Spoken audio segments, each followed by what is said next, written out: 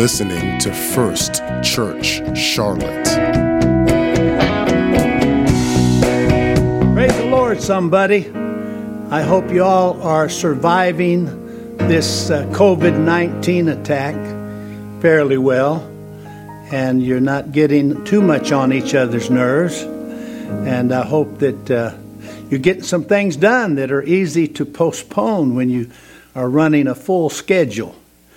My wife and I are trying to do that and knock out some old jobs that need to get done.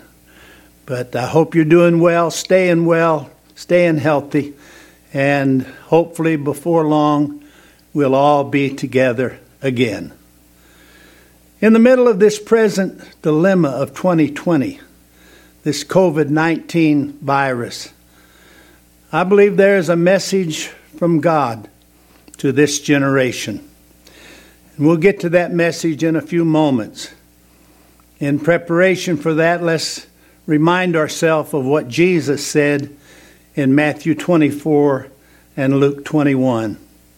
His disciples asked him, "When, Lord Jesus, are you going to set up your kingdom on the earth? When is it all going to happen?" And he told them many things that would happen just in the years before his second return to this earth. And they wondered about it all. They questioned him more. Just before he left the earth, was ascended back to heaven, they asked him again, trying to get more insight. But he had told them all he needed to tell them in Matthew 24 and Luke 21. And he said there would be wars and rumors of war. Those of you that have studied history have studied about World War I, World War II, when the whole world was brought into conflict. And he said there would be earthquakes in many different places. And he also said there would be pestilences and plagues that would come upon the earth. Just recently, last week, I read a report that the nations, about 6 or 7 nations on the east side of the continent of Africa, locusts had attacked their crops, and their crops that would come into fruition and be harvested later this year were being totally destroyed and preparing that continent for a serious time of famine. These were some of the predictions Jesus told us in those 2 chapters in the Gospels. A strong push has been going on for years to get us, especially the first world nations, into a cashless society. And Revelation 13 tells us about that, tells us about an evil beast of a strong man who would come and control that cashless society. That beast, known as the Antichrist, will seek to be worshipped by the whole world. He will determine if you can buy or sell or do business. He will be able to perform miracles to convince the crowds. He will be empowered by satanic spirits to try to deceive the whole world. That chapter in Revelation, chapter 13 in your Bible, will give you more information, even to the point of the number 666. Another sign Jesus told us in those scriptures was that there would be pestilences and plagues that would come upon the earth. I believe COVID-19 is a worldwide plague. It's already affected over 180 nations. Jesus said in Luke 21:28, "Now when you see these things begin to come to pass, look up and lift up your heads, because your redemption draws near." Oh, happy day for those that are ready for the Lord's coming. With all my heart, I believe that during this time of wicked coronavirus, God is calling America back to prayer. He is calling the world back to a revival of fervent prayer. God told Solomon in 2 Chronicles 7, "If my people, which are called by my name, will humble themselves and pray and seek my face and turn from their wicked ways. I will hear from heaven, and I will forgive their sin, and I will heal their land. Our lands need to be healed in this hour. Our sins need to be forgiven, and our repentance needs to be sincere. God's message for America during the coronavirus is that it's time to pray prayers of repentance, to humble ourselves. How do we humble ourselves? It's a time when we say, God, I can't make it without your help. I can't live for you without your help. I can't obey your word without your help, Lord. I need you, and I want you in my life. And we humble ourselves under his mighty hand, and we pray for repentance, and we pray for a mighty move of his presence in our lives. And so this is a call to America to return to prayer, and to the whole world to look to Jesus and trust in him. It's time to seek the face of God. And while scientists all over the world are diligently searching for something that will defeat the coronavirus, the good news is that the gospel of Jesus Christ still works. It has never lost its power to cleanse hearts and change lives. Praise God. The gospel tells us to humble ourselves and to repent of our sins. The Bible teaches us that repentance means to confess our sins to God, and with his help to abandon and forsake our sin. My sins and your sins are why Jesus died and had to die, and his precious blood had to be shed. You and I are guilty. Jesus was not guilty. He took our place and died in our stead and paid the price for our salvation.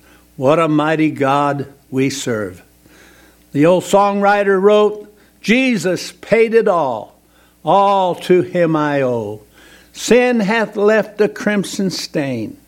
He washes it white as snow. Oh, hallelujah. We praise him for his mercy, and we praise him for his love. When we repent, God hears our prayer and will forgive our sins and will cleanse our soul. And so, first of all, we repent of our sins, and we ask the Lord to give us help and strength to be overcomers. Then, the Word teaches us to be baptized in the name of the one who died for us, the Lord Jesus Christ. If you need to be baptized, why don't you call us at 704-535-1000. This is a time to be baptized if you're ready, if you've repented, if you're hungry for God. He's told us to be baptized in his name. But we will help you. You can contact us at firstchurchclt.com. Get in touch with us, leave us a message, and we will make it happen. The good news is you can receive the gift of the Holy Spirit. It's not for just a few. It's for everyone who will believe and seek the Lord. God promised it to all who would have faith, follow his word, and he will give it to you. The first sign you have received the gift of the Spirit is that you will speak forth in another language as God's Spirit inspires you to speak. What a happy day that is. And the good news here is that there will be many other evidences that you have been changed by the Spirit of God. You can receive this gift at home, alone, in a time of prayer. So it's open for all who are hungry, all who are reaching for the power of God in their lives. So Acts chapter 1 through 3 tells the story of the church Jesus started. And of course that story continues through the rest of the New Testament. And so it's important that we go by the plan that the Lord gave us. When he started the church, he told his disciples, now he had told them many things to do. Preach the gospel to the whole world. He told them to baptize believers. He told them to disciple believers and to take it as far and wide all the way around the globe. But he emphasized and said, now before you do this, you're going to need some help. You're going to need some of my help. You're going to need the power of God in your life. You can't do it by yourself. And certainly he told them and emphasized to them, wait until you receive the gift of the Holy Spirit. You will not have the power in your own intellect, in your own human spirit. This takes divine power that God has for all who will seek him for it. And so they not only had a lot to do, but they needed the power to do it. And that's where the baptism in the Holy Spirit comes. Jesus said in Acts 1:8, but you shall receive power when the Holy Spirit has come upon you. You shall be witnesses to me in Jerusalem and in Judea and Samaria and to all the end of the earth. 10 days ago, we celebrated resurrection. The first time we had this kind of a resurrection celebration for sure, and hopefully the last on this earth that we have to be away from each other. But we celebrated it anyway. We pretty much celebrate it every time we get together. But that time in the springtime is, of course, when it actually happened in Jerusalem almost 2,000 years ago. Jesus is the only door to heaven. Just before he died on the cross, he proclaimed, it is finished. At that moment, the door of hope opened to whosoever will. All people are invited into this grand church that Jesus started. Anytime tragedy strikes, my friend, it's time to pray. Whenever terror shakes this world, it's a mighty good time to pray. Whenever epidemics spread, it's time to pray. When we repent, God hears us and will forgive us and will heal our land. May God bless America again with a revival of prayer and repentance. Let's get ready to pray right now, right where you are, sitting or kneeling at your couch.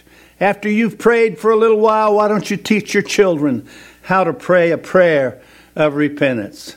I know, thank God, they don't know much about needing repentance, except when they get in trouble with mom or dad.